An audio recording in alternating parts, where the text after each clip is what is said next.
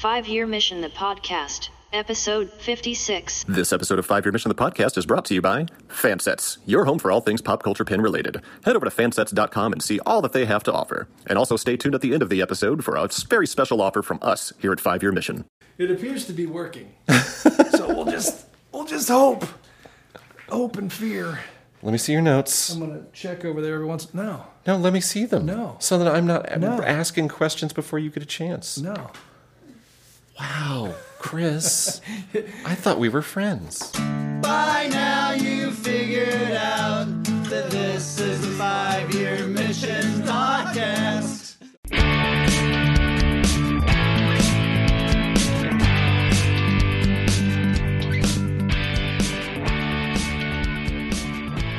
Welcome to 5-Year Mission, the podcast, the only podcast hosted by a band called 5-Year Mission. I am one of your hosts, Andy Fark. And I'm the other one. That's who Chris you. Spurgeon. We are sitting in a lovely east side Indianapolis, not going to say undisclosed location, sitting across from us that you just heard giggle at that. We have the wonderful, the talented, the lovely Bonnie Gordon with us today. That's me. It's you. Hello, everyone. Hi. Already singing? Oh, shoot. I hope there's lots of sing-song. Cut it in post. I'm just kidding. Don't blow your wad so early, Bonnie. Sorry. Yes, I do that. Hi, everybody. I'm Bonnie Gordon. Yeah, well, I'm glad we finally got to sit down with you. You were Right? I just had to fly across the country to make this happen. only halfway across the country, though, at least. Well, I don't know. I don't know maps. It wasn't coast to coast. We're smack dab in the middle of everything, so you're fine. We're right of center. I mean, you're like... It's just East of center. just like our politics here in Indiana. Yeah, right. Well, I'm in East Indianapolis, so from the west to the east. That's right. Further east. Hey, I'm further in the east middle. than where I was in Los Very Angeles. true. Yes, Bonnie comes to us from Los Angeles. We actually met you in Chicago. That's right. In, Yeah. what was it, March? Something like Something that? like March. that. Well, honestly, actually, I met you guys years ago at Star Trek Las Vegas, but Did you don't remember me. It's fine. I was just like walking by, and I was like, oh, and I trying to talk to you guys. All ignored me. I'm just kidding. I'm kidding. But no, I did meet you guys years ago. Again, it was so long ago. We're such prima donnas. I just thought it was really are. fun. You just can't talk to us. and maybe you two weren't at the table at the That's time. true. So you can blame it on the other members. Yeah. That's fair. Mike was probably there. I'm actually, usually the we'll one go with missing. that. It was Mike. definitely him. It was Mike. I'm like the social butterfly at conventions that has to go around and talk to all the other people there. So I don't let them come to me I didn't like have a some table or butthole. anything. I was just there as like a Star Trek fan. This was before Prodigy, before everything. So I was just kind of like, wee.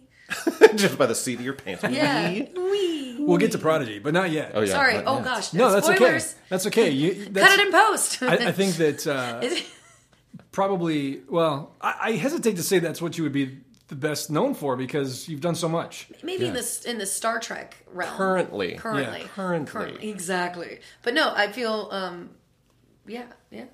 known for other things. But let's go back because I did look at the Wikipedia page. I haven't written on my own Wikipedia page, so Neither I'm have we. concerned. Well, Oh, what's What on I'm- there? I gotta go look. I am guessing though that there are some, just kind of the general gist is there, and what I didn't realize is how much that you've done. I mean, It might be all lies. Basically, darling. this is a whole Bonnie Gordon. This is your life thing now. All All of a right. sudden, Genesis, a star was born. Let's start. Well, Begin, boys. you began in Louisiana, correct? I did. Okay, you're that is correct. from Louisiana. Born and raised. Okay, and this may or may not be true, but I hear tell oh, that your grandfather was portrayed in Band of Brothers. He was. Correct? He was part of the. He was part of the 501st. Wait, 501st. that's Star Wars. Wow. I do was a that. stormtrooper. Yeah, my grandfather was a stormtrooper in World War II. You're mixing Star Clone Trooper, I Star guess. Wars and Tom Hanks vehicles now.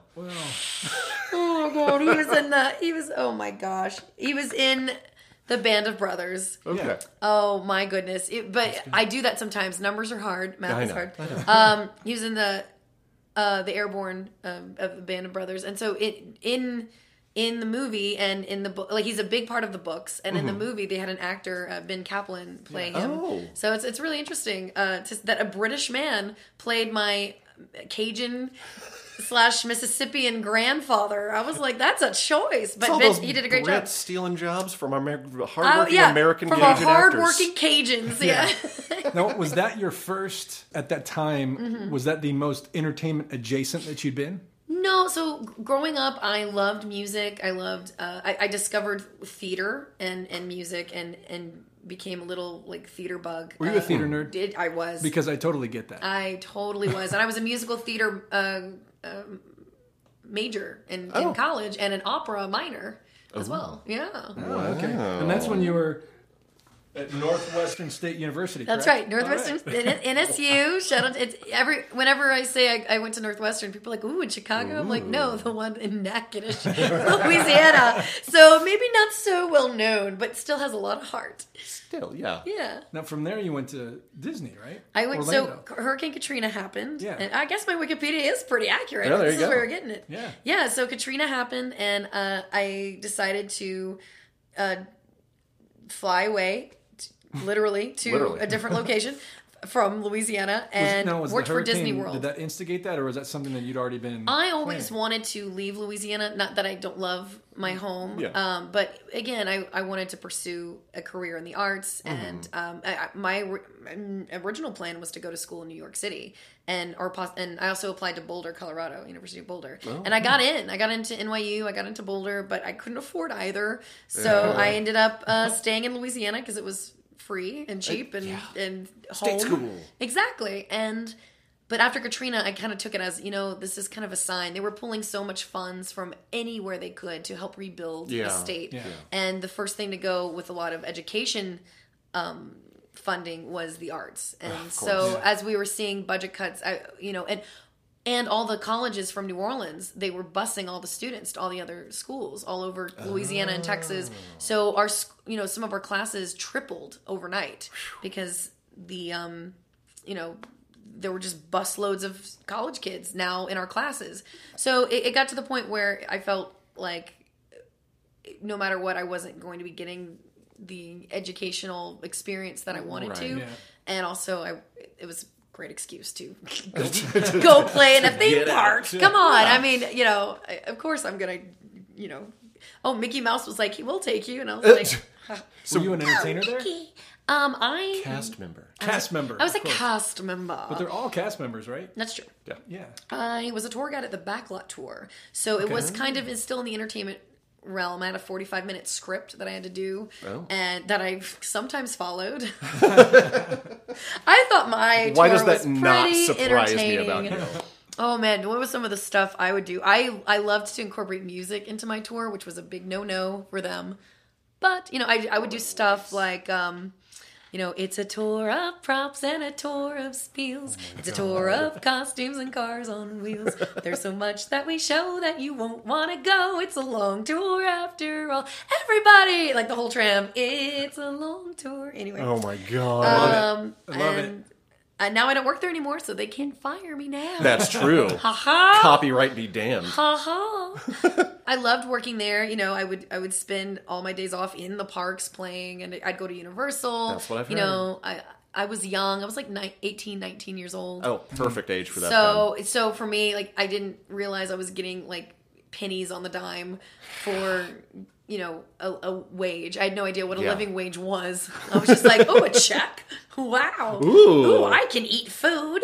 But no, I did. I also got cast on a show outside of Disney, and that kind of like jump started my career. Was that just like a musical that you were doing outside of that, or no? It Tony was and Tia. Tony and Tina's wedding. Yes. Okay. Yeah. So look at you and your research, Chris. I know. I know. I'm so impressed. I feel like I'm being interrogated right now. Well, every time I saw Tony and Tina, and I don't know if you remember, but there was this Escape from Witch Mountain movie, like a Disney movie, I remember when I was a Escape from kid, Witch Mountain. and it was Tony and Tia, and they were just like these little witch kids, and so every time I saw it, I'm like, is that what this is? Is this about they turned witch it into children? a theatrical play where a big family wedding with the aliens and Like, everything. why did they change her name?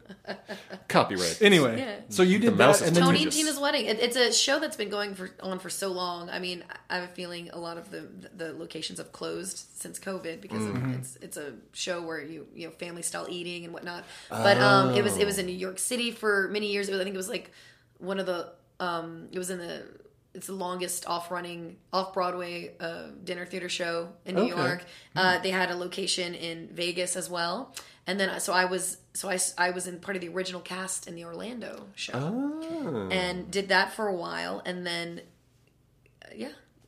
and then I ended up later, skipping a step, but I ended up later in Vegas doing that show as well.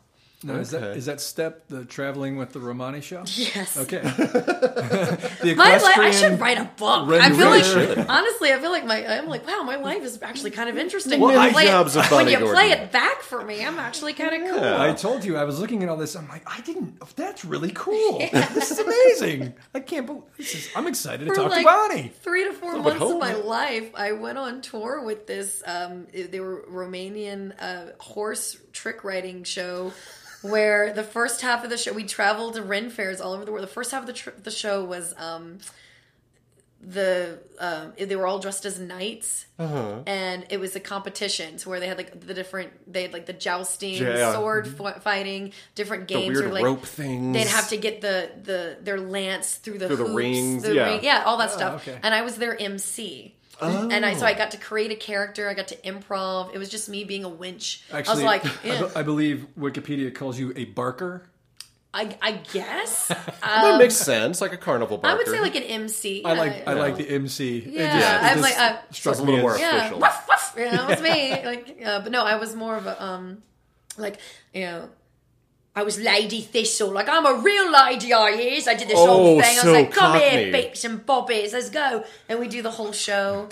And then all the guys would like yell at me and make fun of me. And it was like me versus the boys type Yeah. of thing. So while they're like riding past me, I'd be like, "Why don't you go slip into something more comfortable, sir? Like a coma, like stuff like that." It was fun. Just roasting them as Yeah. they were jousting. I'd be like, "Ladies and gentlemen, the hardest part of this next trick is the ground." Stuff like that. It was a lot of fun. I came up with really funny, insults. I looked up like medieval insults. Oh, yeah. Old English one-liners. Yeah, Old English one-liners. So I had a lot of fun playing Lady Thistle. And then like the second half of the show was their like beautiful like trick riding show where they're like blowing fire and doing like acrobatic tricks on the back of the horses, which I of course did. I held the machetes and like held the fire, but didn't do anything else besides that. In that part Machete of the show. handler and MC. Yeah. I was like, I MC the show, hold the machetes, typical Tuesday at the whatever. Ren Fair. So it was a lot of fun, but I only did that for a short while, and I was thinking about going back to Orlando, but didn't know if I wanted to go back to, theme park life down Florida there. in To general. Florida. And luckily, one of the producers of Raphael, the producer of Tony Tina's Wedding, said, "Hey, the Vegas cast, we just had a few people leave. I can literally drop you in full time. Like, Yeah. the two girls that are leaving played the parts that I was trained in, like Oh, multiple okay. parts, Yeah, like 3 or okay. 4 parts. So I could just jump in full time, do it 5-6 days a week, and I was like, yeah." Hey, new So I moved to home. Vegas. I had just turned 21, driving across the country wow. to Vegas, like in a little bitty car, a little Toyota Echo. Had an air mattress and a lamp. That was like man, Living the dream. living the An dream. air mattress, a lamp, and a wish and a smile. That's right. Now you're in Vegas. Yeah. You're doing the show. Doing the show. So at what point do you start doing Star Trek?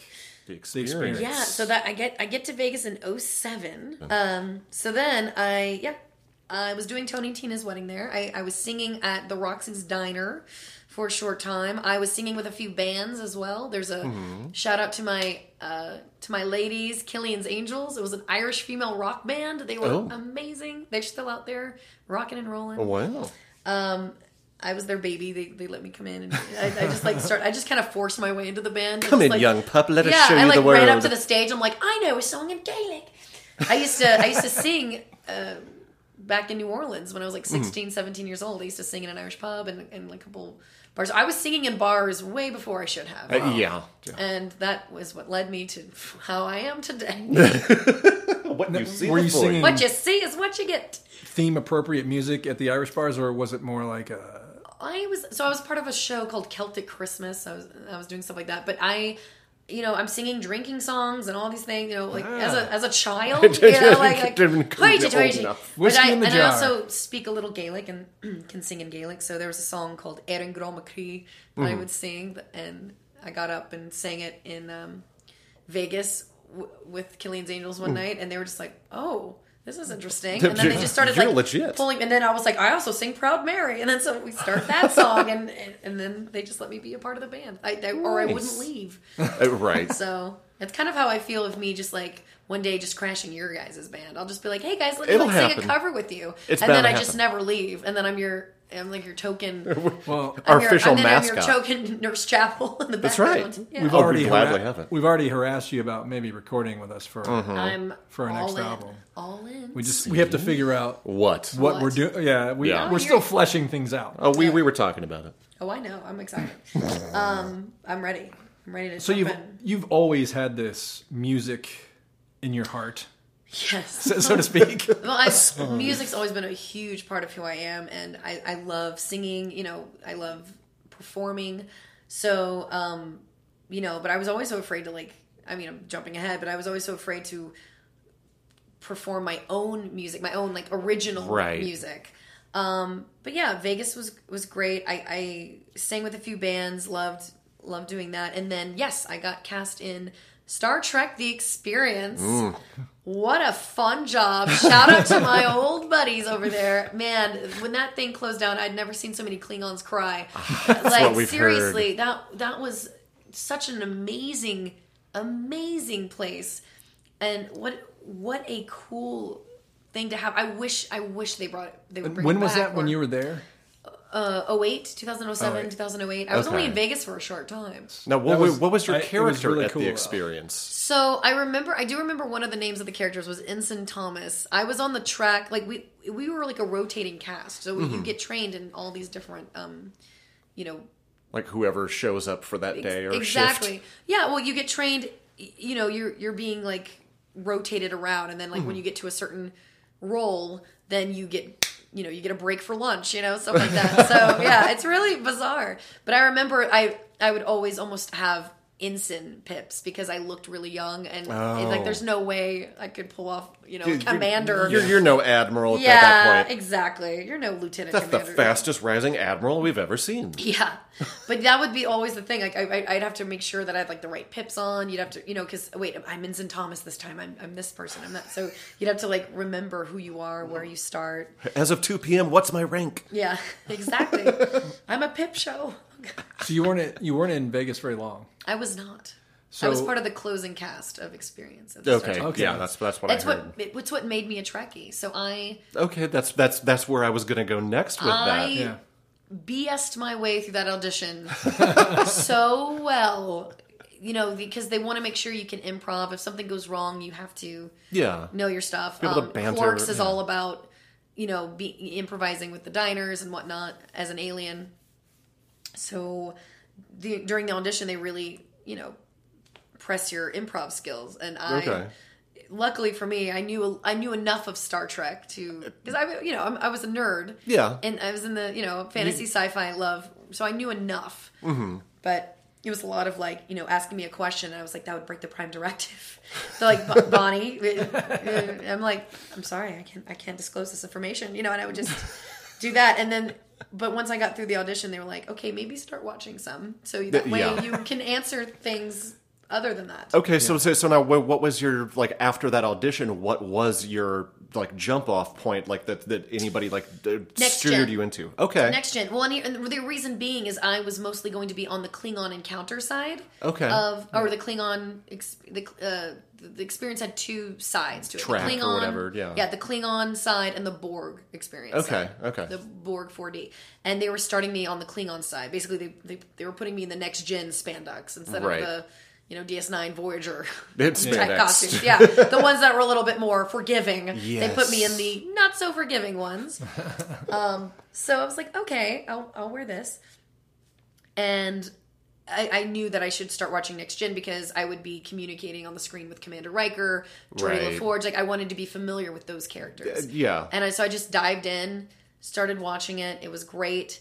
And then I think I became a real hardcore Trekkie started rewatching everything. I wanted to I was like, you know what? I want to start From the beginning. from the beginning. Yeah. And that was a little bit later after the experience. But The I went history. straight to original series, animated series. Maybe could have Ugh. skipped that one a little bit.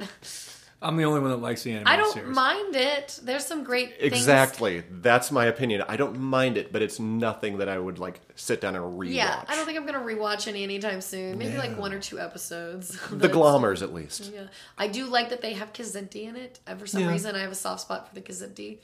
Maybe because I'm a cat person. Exactly. I think it's the main reason why I like it is because it has that look and feel of those old. The old The old cartoons. cartoons. Yeah, I'll accept that answer. Yeah, it's.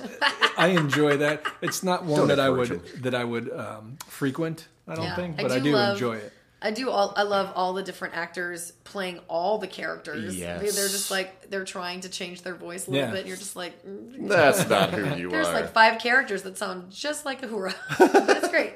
They did a great job. You're not fooling anyone on Loved the Next show. Gen. Got to Voyager and fell in love with Janeway. She's my favorite captain, even though Picard has a close, right behind.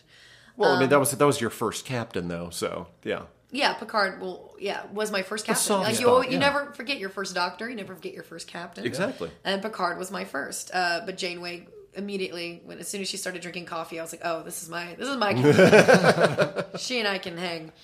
And then I loved DS9. So yeah, I just love it all. And now all this new Trek we have, oh my gosh, what a time to be a Trekkie. Exactly. Yeah, I know. Then there's something new constantly. Like we just finished up Strange New Worlds. Oh, just so finished good. up 3rd season of Lower Decks, which is by far my favorite right now. Yeah. I mean, It was great.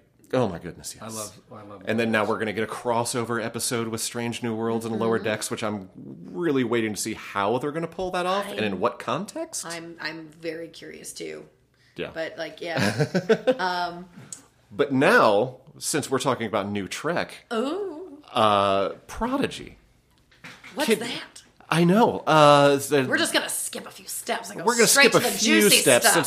since we're already on Trek right Yeah, now, yeah, and we'll We're circle past. back. Oh, that's We'll true. But circle. we're We'll past. circle back, though. Well, Star Trek Experience once it closed down. Yeah. That's when I decided to move to California. So you moved to LA. Moved to LA, and Uh, that's when things really just kind of jump started for me in both career and life. right. Yeah. Did you start out doing a lot of voice acting? And I know we haven't really gotten to the music yet, and I definitely no want to worries. touch We're on that. definitely going to get that. Yeah. But we'll circle back to the music. But as far as your career going towards acting and voice acting, where did you begin once you got out to LA? In LA, so I got to LA. I moved to LA mostly because I got accepted into the Second City Improv okay. Conservatory. Yeah, I auditioned on a whim. I went to I walked into an open call and got shot straight to the conservatory, and Oh, wow. all the intro classes skipped, and I was like, oh wow. So I was like, I guess I'm moving to LA now to be in Second City. That didn't last very long because I would try and juggle the classes, but I was also trying to do theater out in LA. And once I would book something like a show, I would be in rehearsals and this and that, and I'd miss my classes. They'd want me to take the classes over instead of making them up. So it just got to the point where I couldn't juggle the Second City anymore. But was doing a lot of theater out in LA and did a 1920s radio play, a serial radios play called Tales of the Extraordinary. And it was a live theater production. We recorded it live in front of an audience, and the audience Wow. would do the sound effects. It was a lot of fun. That's cool. And a lot of the people in that show were famous voiceover actors like Matt Mercer, Taliesin Jaffe, Michael Coleman, Kyle Hebert. So it was all Wow. these giants in the voiceover world. And then me, and I'm kind of Bonnie. doopy-doo, and then there's Maude, and then they're just like, Bonnie, you should really get into voiceover. And I was like, what's that? They pay you to do this? And they kind of held my hand and gave me a push, a little jump start by getting me in touch with some of these little indie game studios that needed casting for things. And that jump started my voiceover career. So I really have Taliesin and Mercer to thank for Wow. helping me get my foot in the door. Yeah, what a step in. Right? Jeez. Yeah. I mean, this was before Critical Role. This was before everything. This was Yeah. back in 2008. 2009. So, now, I barely ever get to see them. They're amazing people. We still keep in touch. They're great friends, but they're so busy and they're just so high on this mountain. I'm looking down up on the, or looking down from. Wait, I'm looking up. You're looking up. They're looking. They're probably looking somewhere else. Do you need to stand for perspective to get this right? Levels are hard. My hand is the mountain. Oh, hello. I see you. But no, they're wonderful, wonderful people, and they deserve every bit of success that they've had. They're definitely up there on the voiceover Mount Rushmore. So But so they were the ones who kind of gave me a little nudge and got my foot in the door in the voiceover community. So I owe them everything, really. Yeah. Because I don't think I would ever even have pursued voiceover if it hadn't been for them saying, this is a job, right? Yeah, and right. I'm like, it's a what?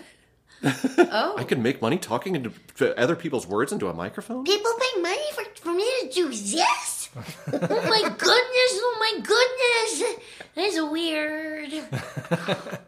What was your first gig? Your first voiceover gig? Oh gosh. Oh, quiz time. Oh, it was a video game. It was like a villain. Oh, wow. The character's name was Frunetti. I do remember that one. Okay. And she was a demon, like a villain. And then there was another one that I was a bunch of demons in called Demon Gaze. Demon Gaze was one. Demon Gaze.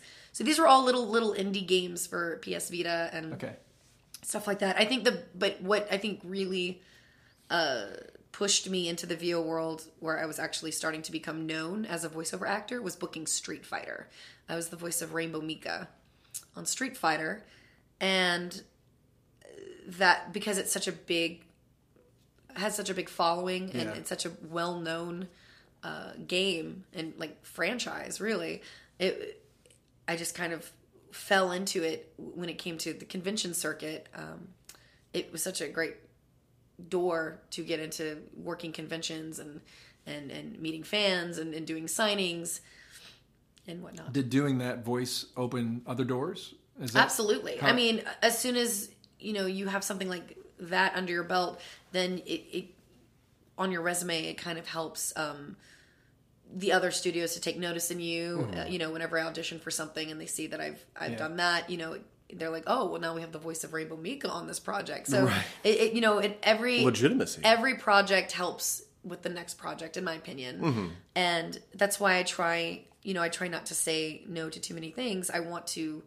You never know what the next, even if it's a small what the project, stepping stone may be. Yeah, or a small project that I help a friend make. You never know, 3 years later when they're working on something big, where they're like, you know what? I remember when Bonnie did this. Let's call her in. Yeah. She'd be great for that. So I'm a big believer in high tides rise all ships, and I know in this industry sometimes it's not the case. Yeah. But I try and live by that motto, and I know a lot of my friends in the creative world do too.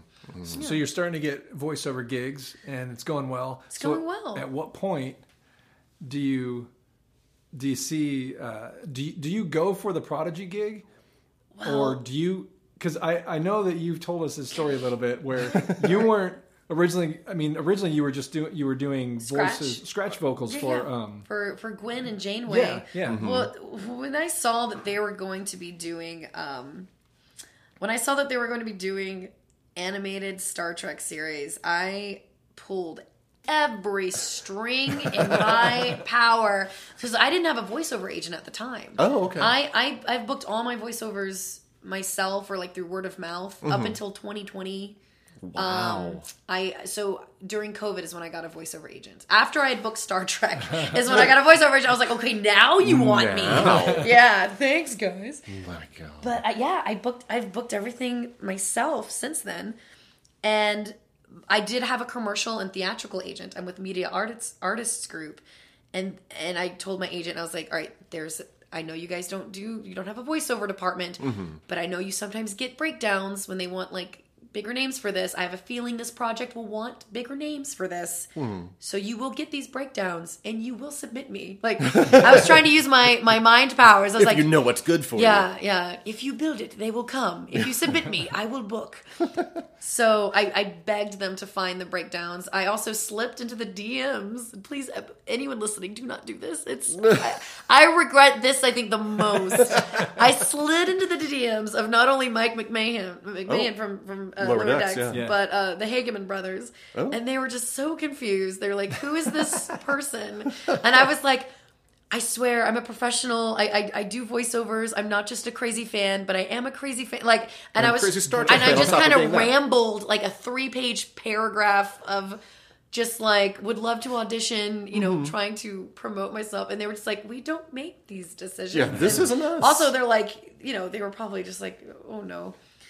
How did you get this number? Exactly. I was like, sliding into those DMs. Don't do this, anyone. Don't do it. That didn't work. If it makes you feel better, Right. But I did get an audition through my agent.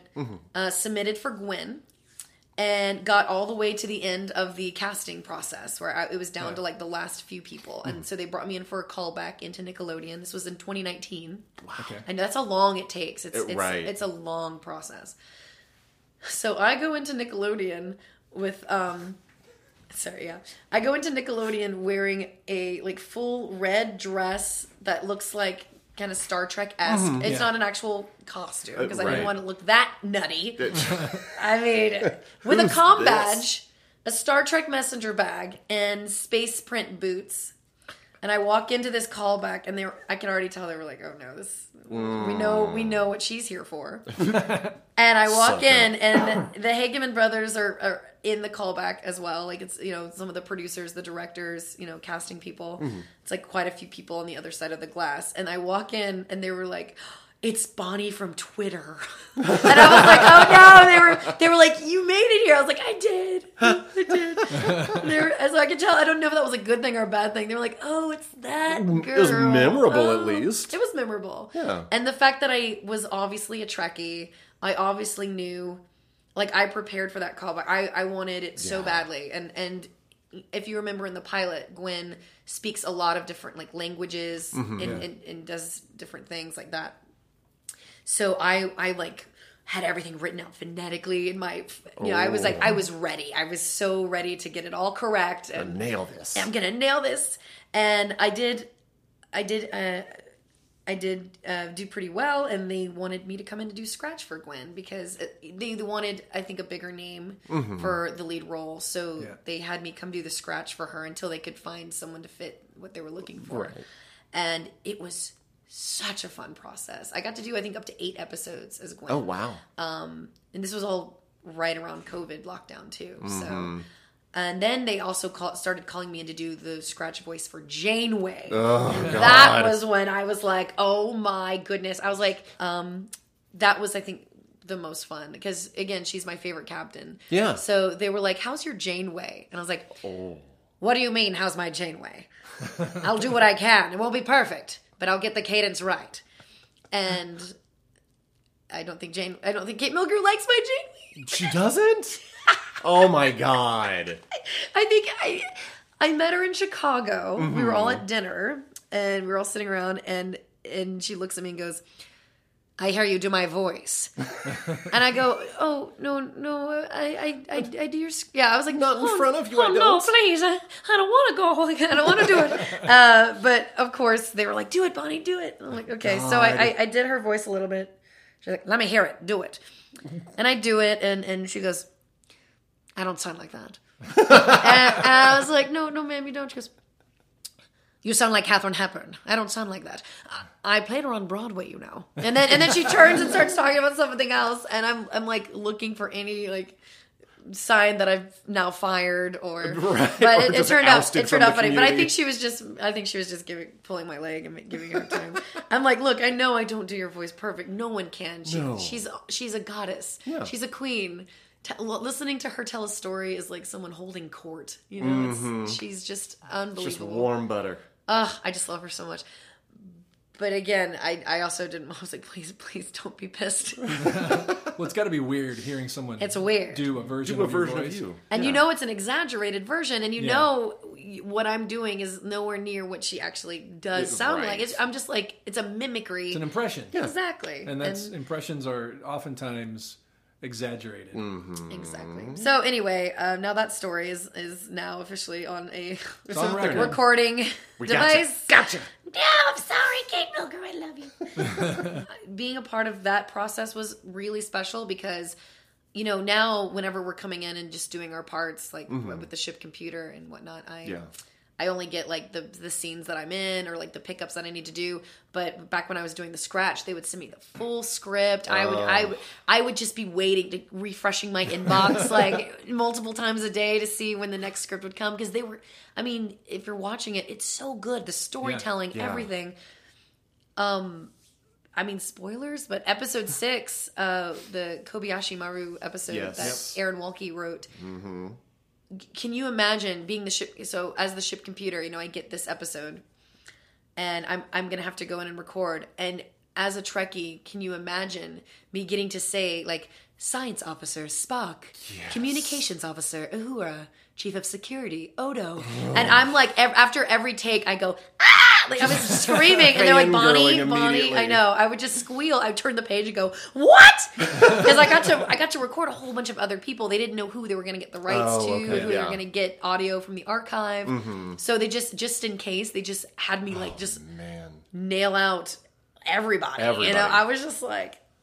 What is this rogues gallery I'm having to announce here? I was like, this is my dream fanfic. This is what I want. This in a is holodeck. my Suicide Squad. Yeah, exactly. So no, trust me, I have severe imposter syndrome. Oh no, we do too. My confidence is a pure optical illusion. Speaking of, I work at the Magic Castle. That's when I moved to LA. That was my first job there, that's where I wanted to head next with this. Oh, okay. With a lot of your performing, because I've seen you do the Magic Castle stuff. Oh. And now I want to know, if nobody has looked this up on YouTube yet, they need to immediately. How did performing with Jeff Goldblum come about? Wow. Because as soon as I saw that, I immediately went to every single person that I was at work with and going, my friend Bonnie is on stage with Goldblum right now. I might have peed my pants that night. That was all thanks, and sadly he passed away a few months ago, but that was all thanks to my friend Q Fortier. We met Q in Chicago. Yeah. Dear friend of mine, who was a master of pulling strings of himself, and you know, would make opportunities for his friends. If he believed in you, he would do everything in his power to help you get to where he thinks you should be. Wow. And we were there. He had. This was years ago. He had won some kind of charity and the winning thing was to be able to sing with Jeff Goldblum's jazz band. Oh my God. And finally, and then COVID hit, and so it obviously got pushed. And then whenever everything's opened back up again, he wrote them saying, I don't want to sing with his band. I want to pass this on and give this to someone who should sing with the band. Okay. And so that was all him. And I get there, so we didn't know what song I was going to do. We didn't know what key it was going to be. We had no rehearsal. Jeff Goldblum had no idea who I was and if I could sing at all. Right. This was just like, oh, this lady won a charity. You know, like... this could be a nightmare. This could be wonderful. Like, for all they know, I could have been a Make-A-Wish, you know? Like, this was that level. They had no idea who I was. When you wish upon a star. So I get up there... And, you know, we decide ahead of time, like right before, that it was going to be Bewitched, Bothered, and Bewildered. And, you know, I don't know what key it's going to be in, and I don't know anything. And then I turn, you know, to the saxophone player, I think it was, or one of the guys up there that looked like he was kind of like the musical director. In charge. Yeah. And I was like, so how's it, like, is it first chorus, first bridge, chorus? And Jeff overheard me. He's like, "You're doing the verses?" And I'm like, "Yeah." And he goes, "Oh, she knows the verses." So either that was like fear in his voice, or he was impressed. Yeah, that I knew the verses, but also that he's like, "Oh no, the song is longer. That means this. If she can't sing, we're all in trouble." Right. And it was such a cool feeling after like singing the first phrase. There's pictures of like his face and like video of his reaction. He was just like he didn't even play the piano for like the entire first intro. He was just like staring and like doing his face. Yeah, he was doing the Goldblum face. And doing his arms, and it was such an amazing opportunity and such an amazing feeling. And then the audience reaction too. Like the minute I start singing, they all just started like going crazy. Like, this is actually a thing. They're like, oh good, she's not some random person off the street. I mean, I was, but well, yeah, not anymore. It was such an incredible. Oh, that had to be probably so surreal. One of my favorite memories. Yeah, which is why I had to ask about that, because I mean, both of my kids are obsessed with Goldblum. Oh, who isn't? I mean, I don't trust anyone who doesn't love Jeff Goldblum. As is Goldblum. most of the world anymore. Right. But yeah, I could not imagine the fear and butterflies going up to perform with Goldblum. Fun fact too, I met him before, and I told him this on stage. Like after I sang, I was like, "We've actually met before, but I looked a little different," and he was like, even more confused. He came to the Magic Castle, so during the holiday season, I'm the Mrs. Claus at the Magic Castle. Oh. Yes. So he came in with his family one year during one of the brunches when I was Mrs. Claus, and of course I was just like, oh my gosh. So Mrs. Claus, I shuffle up there with Santa and we're all talking and I'm like, Mr. Goldblum, and he said something like, oh, Mrs. Claus, am I on the naughty or the nice list? I was like, oh, you're on my special list, dear. Don't you worry.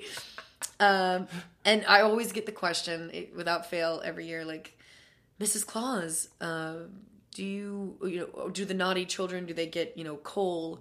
Or am I getting coal in my stocking? I think he said something like that. And I'm like, oh, no, dear. Coal is a natural resource now. We can't afford that. All the naughty children get Nickelback CDs. And he thought that was funny. And that was it. But I kept going like, oh, Mr. Goldblum, you're on my you're on my list. Mrs. Claus, I'm channeling myself now. But so I got to tell him that story. I'm breaking character, but you don't realize it. You have no idea what's happening in behind this. The naughty things I'm thinking right now. Yeah. So he loved that. I got to tell him in person, like, I met you. Man. I met you a few years ago. I was dressed like an old lady, and his face was like, what? And I was like, let me explain. Let me explain. There's more to it. Yeah. Let me explain. No, too long. Let me sum up. I love the Magic Castle. It's so funny doing voiceovers and music. People don't sometimes realize the magic community is also a huge part of my life. Like I know way too many magicians. It's a little embarrassing. It's when I go to Vegas and I'm just like, it's like seeing all my friends on posters. Performing where? Yeah, exactly. I'm like, and anytime I go to Vegas with friends, everyone's like, let's go see a magic show. And I'm like, oh gosh, you guys, I see magic every night. Enough magic, guys. I'm up to here with magic. You get cut in half. You get cut in half. I'm sick of it. Everybody has quarters behind their Everybody ears. has swords in their bodies. I'm done.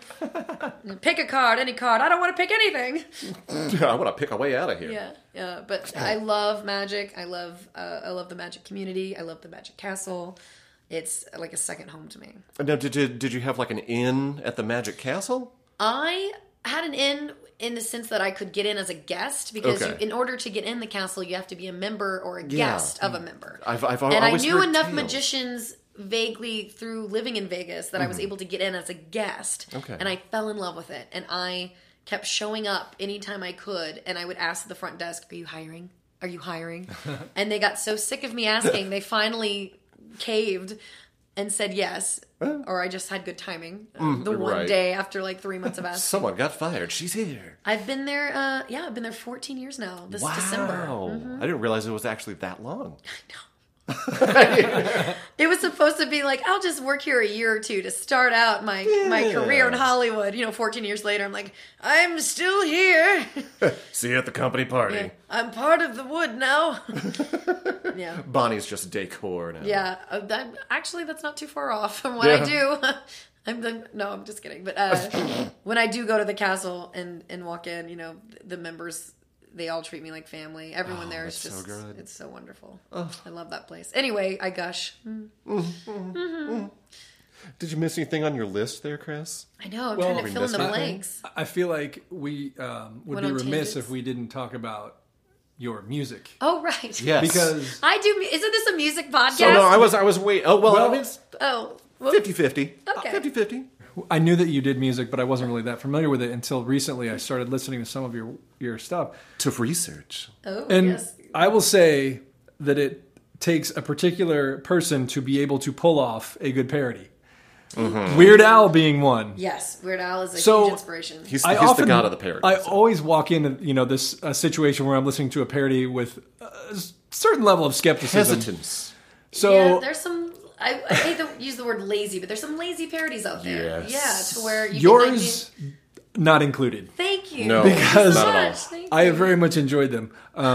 I was listening to what was it today? Spider-Man, which was yeah. a lot of fun. That's a fun one. Library Bards. Yep. That's. Are you still doing Library Bards, or is this? Yeah, so Xander Jean Array is my band partner. A lot of people know him from like TBS's King of the Nerds and a lot of Yep. the TTRPG realm of Twitch, Relics and Rarities, Dungeons and Dragons, all that stuff. Which is also TTRPG being. tabletop role playing games. There we That's go. also actually stuff that I do too, but that's a whole other podcast conversation. Yeah. That's where- this one. Yeah, that's my life too. I'm wearing. I mean, you can't see it, obviously, listeners, but I'm wearing a necklace made of dice right now. It's wonderful. So, I've been eyeballing it all. You keep touching it. I'm like, that's such a cool necklace. this is how Yes. I make life decisions. I go to the store and I'm like, oh, should I buy milk today? And then I roll a d20 and I'm just like, no, I'm not doing milk today. I'm going back for the candy bars. with parody and comedy music, Xander and I. So he was on a show called King of the Nerds. I was on a show that was another step we skipped called The Quest. It was a fantasy reality show on ABC. Yeah. That was amazing. It was remember shot that in show. Austria, lived in a castle. It was great. What? I Fought did not ogres, remember like that. a typical Tuesday. Saved the queen, no big deal. But we were both on these nerdy reality shows, and we were friends. And so we started doing a little bit of panels at conventions of like behind the scenes of a nerdy reality show. And we knew that shtick wouldn't last very long. So like, how do we keep booking conventions, but something that's ours? That's our project. That like ABC and TBS won't come after us. They won't ding you.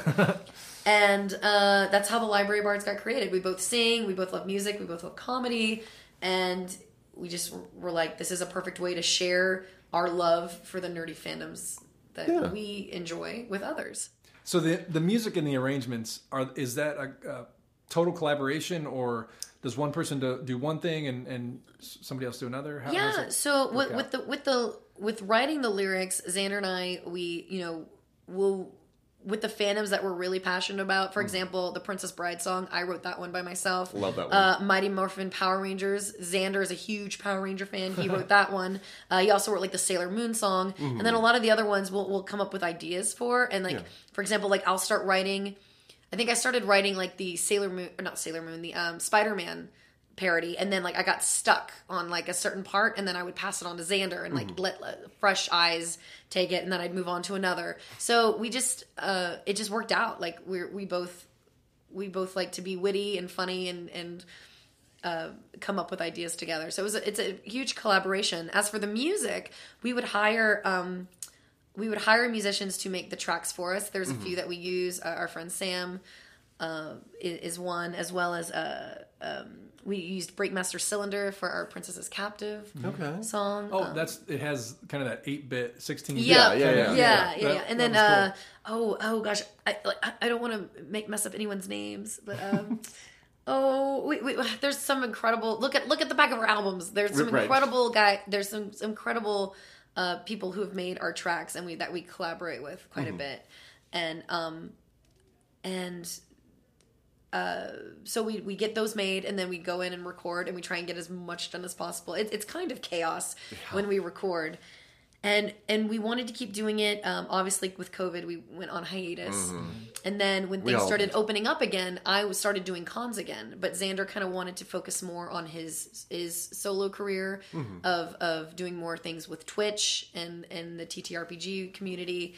And because he streams so much, it's difficult for him to travel. Because the minute he's away from the, taking away from the Twitch streams, loses revenue. He's going to lose Yeah. revenue, lose viewers. So it just made sense for me to start doing Library Bards solo for now. We're not saying that that's how it's going to be forever. Right. It's just more of I'm working on more solo music as well. So it made sense for me to take my solo music and Library Bards and kind of create my own solo act at conventions for it. Yeah. So your solo music, is that all original music that I you're am doing? so excited about it. Let me talk about let's my hear new about it. Yeah, let's album. do We were that. just about to hit We're going to close with a banger. So my solo album has been so long. For those listening that like helped with the Kickstarter and have been waiting for it, I am so sorry. It is, I had no idea the amount of time, because I'm doing it all by myself, not just the writing and the music and this, but everything, the studio, the studio rentals, the instrumental hiring of all the musicians, the getting the mechanical licensing, basically everything by myself. It just was so overwhelming, and it took me a lot longer than I thought I could. And also, I'm a perfectionist, which is never a good thing. No, not when and it comes because to it was music. a lot of my original music that I was sharing with the world for the first time. It's your baby. It's my baby, so I wanted it to be perfect, and it's getting close to being perfect. The CD itself, it's called Con Artist. We talked about And this the in title Chicago, song, Con Artist, is it's a love song that you think I'm singing about a criminal, but if you listen closely to the lyrics, they all have double meanings to be actually about an artist at Comic-Con, an artist alley. So Nice. you know, a lot of like quick drawn son of a gun references. You're the next one to be framed. He has a weapon full of lead, but it's a pencil. You know, things like that. So I like to, even though it's it's not a parody, I still like to keep it a little tongue in cheek. Yeah. And also, it's clever. I like play The on words. wordplay, yeah. Yeah, I like wordplay. So people can listen to the song, think it's about this, and then they find out the twist, listen to it again, and it's a whole other song now. Yeah, it's a whole new viewpoint from it. Yeah. You're like, oh, that's funny. I get it now. I get it now. Oh, she's not trying to commit crime. She just wants her portrait done. Oh, it makes so much more sense. So do you have collaborators for music on this as well? I do. I am so lucky that I found the musicians that I have. So I work with such talented musicians. I sing with a few bands in the Los Angeles area already. I sing with like a Meatloaf tribute band, and I was able to Man. pull the bass player and the drummer from that. And the bass player also does a lot of arrangements, so he arranged some of the songs. One of my dear friends in LA, who's also like a music mentor to me, I've worked in a lot of shows with. He's a musical director. Works with Richard Sherman a lot from the Sherman Brothers. Oh, yeah. But his name is Richard Allen, and he's probably one of the most talented pianists I've ever met, and is also an arranger. And he's worked with me very closely with all the songs as well. And I'm just blown away. Here's the thing. I wanted this album to be super special. With Library Bards, we used orchestrated tracks. With this album, it is all live musicians. And I'm talking like violin, mandolin, harp, a horn section. I went a little overboard. I'm not saying every song has all of that. That Yeah. would be a little much. But, obviously, I also wanted to showcase my natural singing voice. A lot of people know me as a comedy musician that does parody for a lot of pop and rock music, but this album kind of leans a little bit more towards blues and jazz, which I'm a huge fan of, especially being from Louisiana, Right. and loving the old standards, like singing with Jeff Goldblum's jazz band. Like that's the kind of music I love to sing. Okay. So it is still nerdy for all you listening. It's still very nerdy. It's half covers, half originals. Okay. And the covers include stuff like a jazzy version of It's Not Easy Being Green from the Muppets. Nice. Why Don't You Do Right, Jessica Rabbit song from Who Framed Roger Rabbit. There's a bossa nova medley of the original series theme and the Enterprise theme. Because everyone needs a little bossa nova. No, are you using the weird lyrics? Oh yeah, From it's TOS? Oh my god. I performed it on did you? at this convention that we're recording. I performed Friday night, and I think a lot of people were like, those are the words. She's saying words. There's words now. And let's see, the theme to The Last Unicorn. Oh wow. That's a deep Nice. cut. Yeah. Oh gosh, I'm trying to think of what else is on there. Oh, Storybook Love, the song from The Princess Bride. Oh, nice. So, and so I wanted to make this album. All the covers are fandoms that have made me who I am. So it's Princess Bride. It's, like the old 80s animation, like Last Unicorn. It's Star Trek. It's the Muppets. So I was pulling from everything that I love and hold dear. And then my original music is a little bit more personal. I have a song about a friend who died called Jacosa. It's about my friend Jacosa who passed away not too long ago. And then I have a song called 4 Letters. It's about ADHD and living with ADHD. It's a blues rock song. It's pretty funny. And then I have a song that I love called Enough, and it's about imposter syndrome. It's a song I wrote to my younger self. And I feel like so many people out there in any industry, but I think especially in entertainment, feel like they're never talented enough. I don't sing well enough. I'm not pretty enough. I'm not this. I'm not that. And with the rejection that we get every day in this industry, I wanted to kind of write a song to remind myself and my younger self as a child that you are enough. Like that's all in your head. And so hopefully when people hear it, they also kind of feel that feeling of being enough as well. Yeah.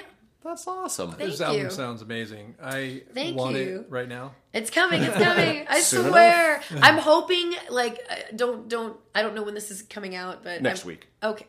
Yeah, we're I am quick. hoping, crossing my fingers, that it'll be out digitally by the holidays. Okay, nice. It's being mixed right now. So imminent. We're getting so close, but again, it might not be. I don't want to. I can't promise. That's a lot of work for my poor mixer to to anyone do. listening to this knows of us, and so And our mixing and recording woes. they know how long it takes to do this stuff. It's a lot of work. It's a big, a very tedious. Well, and then day jobs on Rewarding top of that process. too. Yeah. So, Exactly. And that's with COVID, it really put a damper on. I had to be very careful. I couldn't have all the band at once. We had to separate everything because LA has very strict studio rules, and also, I couldn't afford to get a giant studio where let me put the horn section in this corner, and I'm like, oh yes, You'll $1 be million. isolated in Studio 3. Yeah, like Capitol Records, let's go. So I had to, we had to get a smaller studio, and we could only fit a few people in at a time, and due to COVID, we had to make sure everything was safe and spaced out. And because we recorded this, early of this year, a lot of the music, February, March, April, so there was still that. Still a little bit more stricter rules before the summer, before these new COVID variant shots came in, before the boosters. So yeah, I'm just so grateful for everyone who's worked on it, and I'm so grateful for everyone waiting for it. I know my Kickstarter backers are twiddling their thumbs in a corner, going, "Okay." And Paid for this, where is it? Yeah, and I have a Patreon right now, and they're they're eagerly waiting for it as well. So I'm gonna start putting in as much little sneak peeks as possible and updates, and I might release 1 or 2 as a single if I can't get the full album ready by the holidays. Sneak peek at least. The 4 Letters song ADHD is pretty much done, so I might release that as a single for Christmas. All right. Was that your first choice as to this is going to be the single? No, I honestly thought Con Artist would be. Okay. But Con Artist is a beast of a song. That's the one where it's it's piano, drums, bass, guitar, and then we're violin, and then we're strings, and then we're doing this, and it gets big, and it builds and builds and builds and builds, and then I just let the band go crazy at the end, and they're just they're rocking out for a good minute or two, where I'm just going wow, it's such a fun song, and it gets so. It starts out so intimate and sultry and sexy, singing about a con artist, and then it just builds.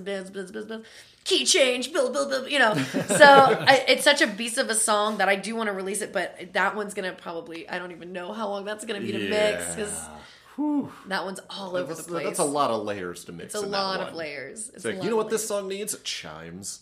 You know what this song needs? A string section. You know what this song needs? More violin, live violin. Oh my god. It probably needs cowbell. Always. Probably. Always. Always. More percussion. Yeah, right. Thank you. Yeah. But no, I'm just so excited for it. I really am. That I love I'll share that. once we turn this off while we're packing up. I'll share some of the music. Ooh, with you. that's exciting. Sorry, viewers, our listeners. You can't see. Insider information. For you staring at your speakers, viewers, I guess. But So I think what I want to know, we've been going for a while now. Yeah, sorry. No, this is great. No, but what I really like get to 2 know episodes worth for me. right, we could. is what's your aspiration? Like, what do you want? What do you want to do? Like, where do you want this all to take you? What do you want to do with your life, Gordon? Oh gosh. Oh dear. My answer to this is always the same. I just want to make a comfortable living doing what I love. Sadly, I am not there yet. A lot of people, they have like a warped vision of what living in Hollywood is like. They think like, oh, you do voices on Star Trek, you do this, you do that. And I'm still living paycheck to paycheck. I'm still, paying off like medical debt and this and that. And, at the end of the day going like, oh, maybe I will eat a lean cuisine instead, because I can't afford to, people don't realize I have like 4 jobs just to get by, which I'm not complaining. I'm so grateful for everything that I have and so grateful for the life that I have and all the travel I'm able to do with the conventions. But I think a lot of people, with social media, they get this obscured view of what it's like because, they see me traveling and doing this and that, and they don't realize, like, I'm lucky if I break even sometimes with doing the con circuit. But with that being said, like, I feel like I'm only just, like, 1 or 2 opportunities away for being where I want to be. I would love to... knock on wood. Like if anyone's listening out there who has the powers that be, I would love to be able to do a live action role on a Star Trek show. Oh yeah. So many people have been so kind with loving my computer voice, saying that, oh, you're like the next Majel Barrett, and I'm like, yes. Now let's actually make that true. Yeah. And how many roles did she play? Exactly. Mama Troy, still one of my favorite roles. Loxana. Yeah, it's one of my favorite roles, and I to play a role like that or just anything. Yeah. Honestly, I just would love to do more on-camera stuff because so many people see me as like a voiceover actor and don't see me as like an actual actress. That I'd love to, get my feet wet in more on-camera. Let me show you what I can do, world. Excuse me, come here, Bunny boy. coming through. Yeah, come up and see me sometime. Except I'm on the top floor, and you're But no, I want to. I'd love to do more music now that this first album. Now that I've figured out all the things that I've done wrong, I want to go back and like, okay, now I know. Now I can learn from these mistakes and like make the next one will be so much more easier. More easy, sure, whichever. Grammar, Fine. and You have a song about that. I do. I do. And then I'm actually pitching a bunch of my own shows right now. I came up with a bunch of different concepts. I got really bored during COVID. Came up with a bunch of different like TV show ideas, and I'm currently in the process of pitching those. So I'm hoping one of these noodles that I throw at the wall sticks and something comes of it. I'd love to keep doing music. I'd love to keep sharing my love of nerdy things with fans and basically doing what I'm doing now, but on a grander scale. Yeah. Well, I love your ambition. Thank you. It sounds like you're just It's exhausting. trying to do everything you want to do, and I think that's That's great. You're on the right track for it. It's so exhausting, y'all. The hustle is real. I'm going to be 37 in a few months, and I'm just like, oh, man, maybe I should, like, isn't this the time when I'm supposed to, like, have things figured out? Oh, well.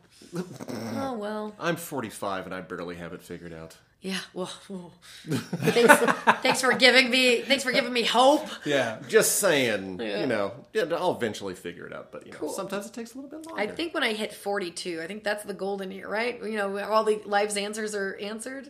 Sure. The meaning of life, 42. Anyone? No? I got you. We got you. We get it. You grab a towel bring and your towel. go. Yeah. Well, Bonnie, we love you. And I we love think you you're too. amazing. And Thank you. we're pulling for you. Thank you. Get that album out, kid. Well, that will be coming out soon, but until then, where can people follow you? You can follow me all over social media at Bonnie Bell G. That's Instagram, TikTok, Twitter, for as long as that survives. I guess Hive, I'm on that. I don't even know. Facebook, oh gosh, everywhere. Patreon. I have a website now, BonnieGordon.com. Easy to find. And then, of course, Library Bards is everywhere as well, at Library Bards, if you want to check out that. I have a YouTube channel, both Library Bards and personal. I'm going to be starting to do a lot more content. My goal is to do a lot more content for both my Patreon and also just getting more music out there, more videos. just keep going. I might have to wait till after December because now I'm getting into Mrs. Claus season, and so I'll be dressing up like an old lady a lot. So, I don't know. You just might see a lot of those videos for a while. Most of my TikTok is me as Mrs. Claus. So. It'll be fine. I mean, you can incorporate other characters dressed up as Mrs. Claus. There you go. Like an undercover Mrs. Claus type thing. A Mrs. Claus mashup. Yeah. Okay. I like it. I'm for it. Okay, I'll get right on that. Just to go ahead and steal my idea. Just one more thing for Bonnie to do. Yeah, let me just add that to my docket. Yes. But yeah, you guys are so wonderful. And yes, I can't wait to crash a 5-year mission. We're going to make that thing. happen here. Yeah, It's going to be fantastic. We definitely are. We have a lot of songs right now that we're just trying to piece together and get to the point where we can say, okay, now we need some extra vocals here and here and here. Yeah, I mean, I get it. Doing this album, doing the Library Bards albums were so different than what I'm doing now. And you guys are a full band that you have to go in and record everything, make sure everything is, tight and ready to go. And I like doing this album has been so eye-opening to how things work in music. I'm like, oh, so this is how it's done. Usually we just kind of throw it together and here you do this. Yeah. Yes. No. Oh, trust me, we've self-recorded and mixed all of our own albums so far, and it's just like, is it done yet? It's very rewarding when you get that box of CDs. Yeah. I can only imagine. That's what I'm excited about. Well, and then by the end, you're done. Like, here's the 4th variation of this mix of the same exact song that you need to listen to. I turned the bass up by 0.75. Yep. Okay.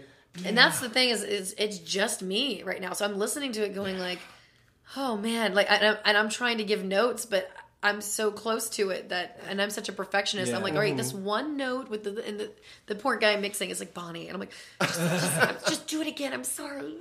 Don't hate me, please. I'm so sorry. You know what that's like. Oh, trust me. Oh, dear.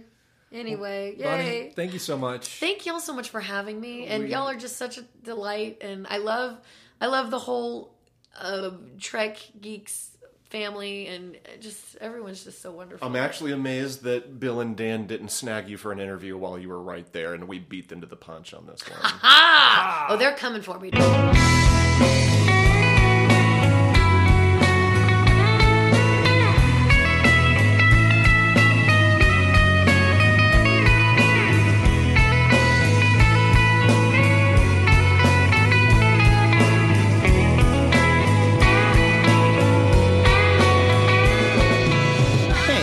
Like 5-Year Mission, and do you like getting exclusive content? You should head over to Patreon right now and visit 5-Year Mission, because we've got all the exclusive content that you're not getting on any other social media. There's videos, pictures, sometimes we post news there before we post it anywhere else, behind the scenes of us working on albums and podcasts, and sometimes just pictures of us goofing off that we don't put anywhere else, only on Patreon. And there are many options to choose from. You can be a lieutenant commander, you can be a captain, you can even be an admiral. Each of those comes with their own special perks. One of the perks of being an admiral is that you get to be a producer on this podcast. Currently, our producers are Carol Jones, Jen Tift, Helen Lake, Steve and Frankie Palopoli, Roxy and Becky, Debbie Rinke, Madison Rachel Jones, and Jim Morehouse. So what are you waiting for? Go to Patreon/5-Year Mission right now. That's the number 5-Year Mission. And sign up. It's that easy.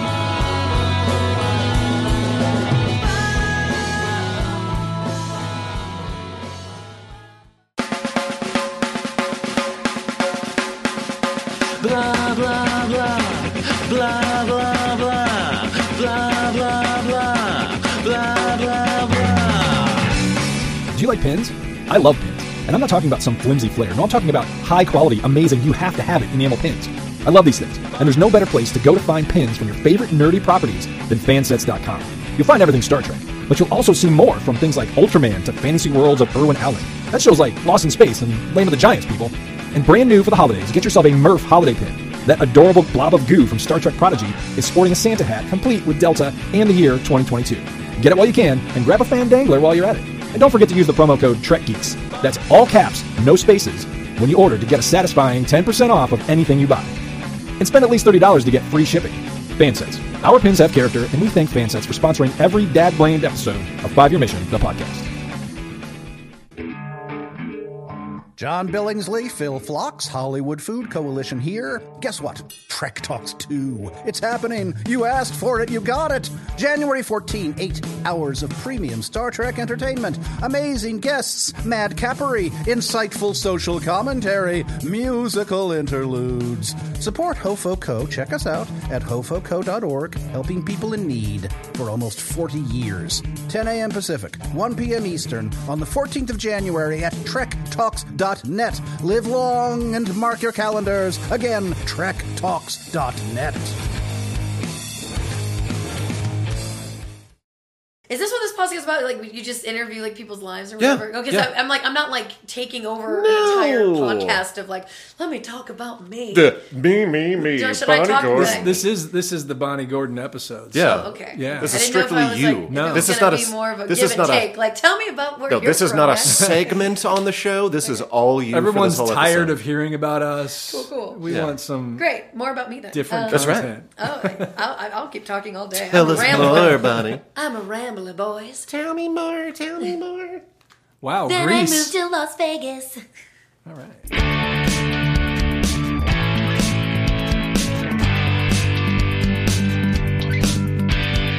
I sure want to live.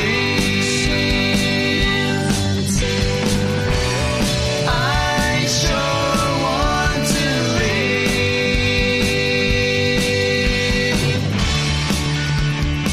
live. Thank you for listening to this episode of 5 Year Mission, the podcast. If any of you are interested in listening to more of our music, you can check us out on YouTube or Spotify or iTunes or pretty much anywhere that you can listen to music. Just search for 5 Year Mission and we should be the first thing that comes up. If you would like to contact us in regards to the podcast or anything else that you want to talk to us about, you can email us at 5yearmissionband@gmail.com. And for more information about the band, you can go to 5yearmission.net. And also follow us on Facebook, Instagram, and Twitter. 5 Year Mission, the podcast, is a production of Coconut Media Works.